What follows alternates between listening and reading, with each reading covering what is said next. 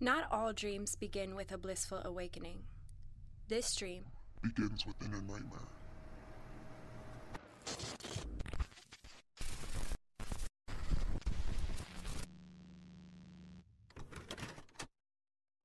The cluster was identified as Brood 13.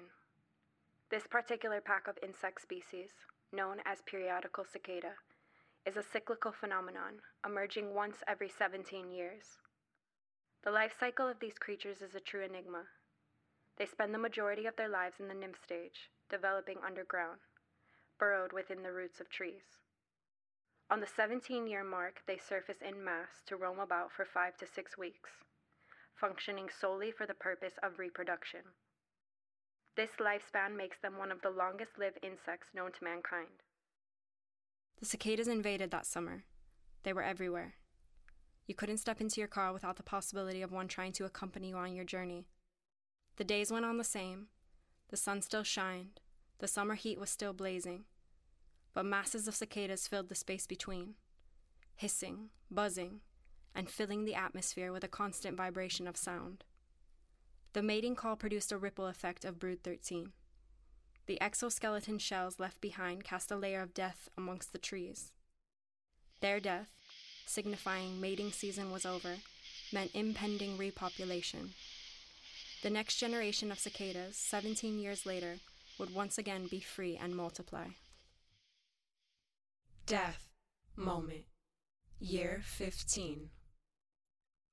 That summer, the mutation also invaded. Its cancerous cells began attacking all the major vital organs. The healthy cells would start to disappear in the abyss of the mutation. Although the exterior of the body appeared repairable, the internal cavities flooded with venom. There was no longer a movement to the cells. One by one, each cell collapsed amongst the others.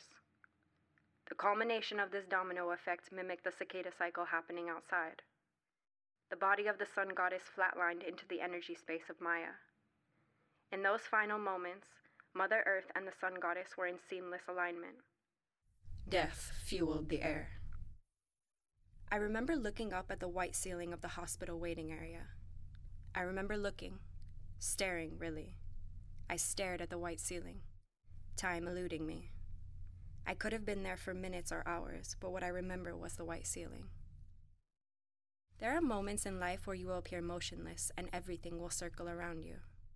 Commotion will drift past your eyes. Echoes will be heard in the background of your ears. Sensations will be felt against your skin. But you will be still. The moment feels like you are trapped in time. And with the blink of an eye, you are back. This moment held for the first 3 days. It was the strangest feeling I could ever describe. I just felt hollow. There was no little voice in my head telling me what to do. I wasn't sad, mad, or frustrated. I felt nothing. I was simply hollow. It was as if I could see my body, move my body, and touch my body. But this body felt like it was one thing and I was another. I call this the split. And the split is where this story began. The sun goddess was known as my mother in Maya, but she knows her as the protector. I function in Maya. Maya is the illusion of reality on Earth. It is composed of time, space, and the objects that move spontaneously through it. The realm of Maya is visualized and experienced on a 3-dimensional plane, advocating the geometry of Trinity, a combination of mind, body, and spirit. Maya runs off balancing systems. When the balance of the space is off, chaos erupts.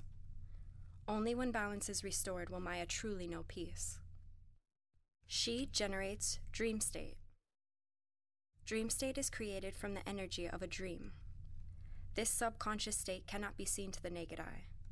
It lies in the mind of each individual human and represents the dynamics of duality, ego versus soul. You can picture it as a spider web. As more work is put into the web, the more powerful it becomes. So the thing I would say is, when you grow up, you tend to get told that the world is the way it is, and you're your life is just to live your life inside the world, try not to bash into the walls too much, try to have a nice family life, have fun, save a little money. But life, that's a very limited life. Life can be much broader once you discover one simple fact, and that is everything around you that you call life was made up by people that were no smarter than you. And you can change it. You can influence it. You can build your own things that other people can use. And the minute that you understand that you can poke life and actually something will, if you push in, something will pop out the other side, that you can change it, you can mold it, that's maybe the most important thing, is to shake off this erroneous notion that life is there and you're just going to live in it, versus embrace it, change it, improve it, make your mark upon it. I think that's very important. And however you learn that, once you learn it, you'll want to change life and make it better, because it's kind of messed up in a lot of ways. Once you learn that, you'll never be the same again.